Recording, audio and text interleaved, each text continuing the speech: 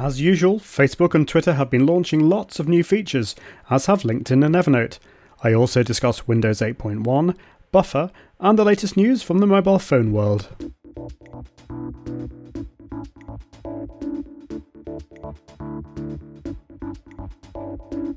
Seriously Social News, your weekly news roundup on all that's new in the world of social media, the internet and technology.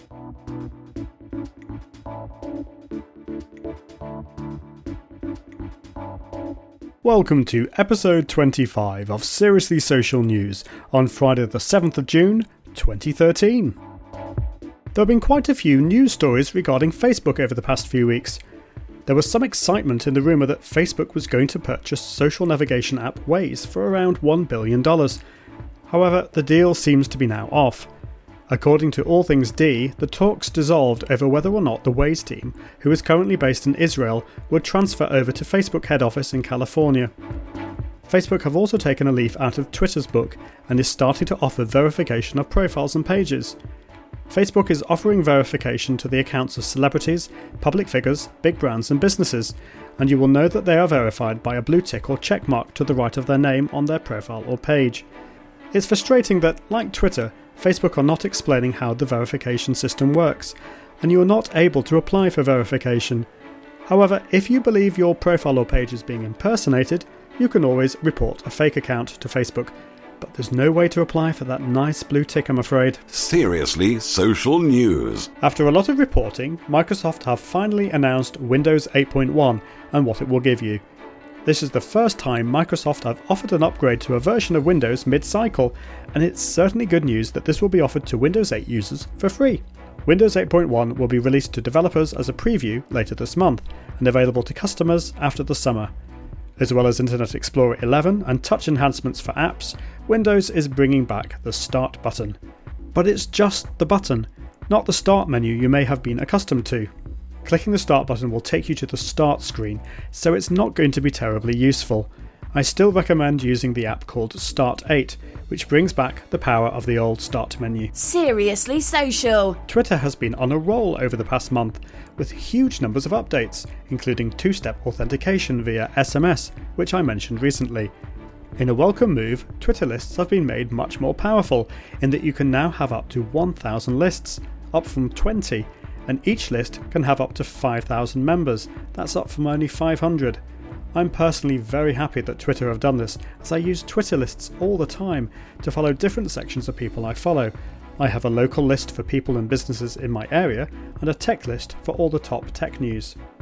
I was disappointed that Twitter decided to launch its looping video mobile app Vine for iOS only a while back. Well, Android fans rejoice, because you can get in on the video looping fun too. Currently, the Android version is a little behind the iOS one in that it doesn't allow the use of a front-facing camera, and there is a lack of search, mentions, hashtags and the ability to share to Facebook. However, according to the announcement on the Twitter blog, these features should be rolled out over the next few weeks. Twitter have also made it easier to edit your profile, just by clicking the edit button and editing in line. You can upload an image or use your webcam to take a quick snap.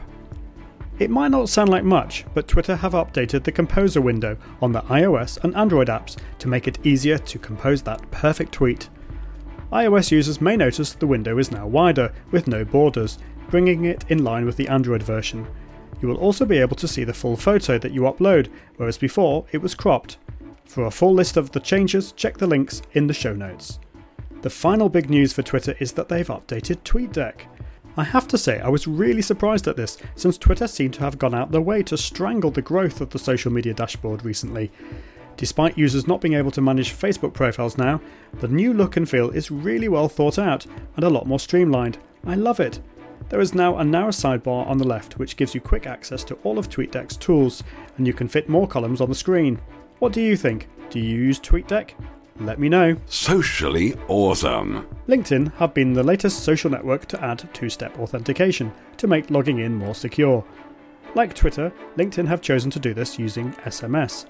When you log into your LinkedIn profile using your username and password, you'll be then sent a text message to your phone with a verification number. Once you enter this number on the LinkedIn website, you'll be logged in. If a hacker were ever to get your password, they still wouldn't be able to log in unless they also had your mobile phone. Unfortunately, SMS-based two-step authentication relies on a mobile phone signal, so if you do happen to be in a black spot, you won't be able to receive the text message. Also, text messages aren't very secure, so it's technically possible for a hacker to gain access to them.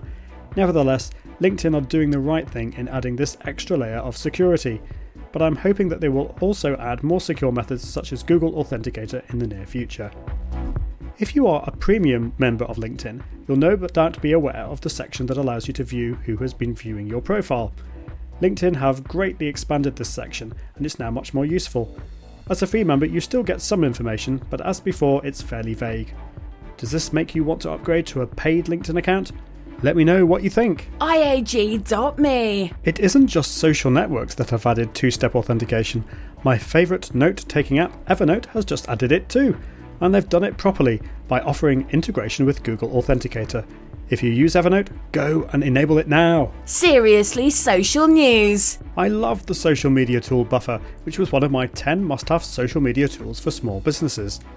Buffer allows you to post to your social networks at scheduled times throughout the week. You can post to your Twitter accounts, Facebook profiles and pages, LinkedIn profiles and groups, and app.net. Buffer don't tell you the best times to tweet, so you have to use your intuition or use another app, such as Tweeriad, which will analyse your followers and tell you when they are most likely to read your tweets. This week, Buffer have teamed up with social media tool FollowerWonk. It's a bit of a bizarre name, but it's a very powerful tool, which was bought by SEO Moz, which is now called Moz, back in August 2012. What makes this feature from FollowerWonk more useful is that as well as giving you the times when your followers are likely to read your content, it also gives you the option to choose the times that the people you follow are more likely to be on Twitter. I've yet to use it myself, so I will report back once I have had a go. However, I still think it would be more useful if the tool worked out when the people you actually connect with regularly are more likely to be on, or the times of the people you actually want to reach are on. I'm hoping that social media relationship tool Communit might be able to offer something like this in the future, as they have all the data. Socially awesome. And finally, in mobile phone news this week, the iPhone 4 could be blocked from being sold in the US in a surprise ruling by US courts. The Samsung-Apple war seems to be in no rush to end, especially since Apple intend to appeal on the ruling, which is to do with a 3G patent which Samsung pledged to license freely. Samsung have announced 2 new phones to their Galaxy range, the Galaxy S4 Mini and a more rugged version of the S4 called the Galaxy S4 Active. The Active phone is waterproof down to a depth of 1 meter and can be submerged for up to 30 minutes, which should be fine if you're one of those people who like to drop their phones in the toilet. The specifications are the same, except the Active has an LCD screen as opposed to the AMOLED screen on the standard S4. Google announced that they are going to sell the Samsung Galaxy S4 through their Play Store with the stock Android operating system on. That's without all the extras from Samsung. Now HTC One fans can potentially rejoice. In the news, Google will also be selling a stock Android version of that handset. You've been listening to Seriously Social News from Ian Anderson Gray. You can follow Ian on Twitter at IAG.me. And on Facebook at facebook.com/IAG.me. For all the latest, check out Ian's blog at www.iag.me. This podcast is brought to you by Select Performers Internet Solutions.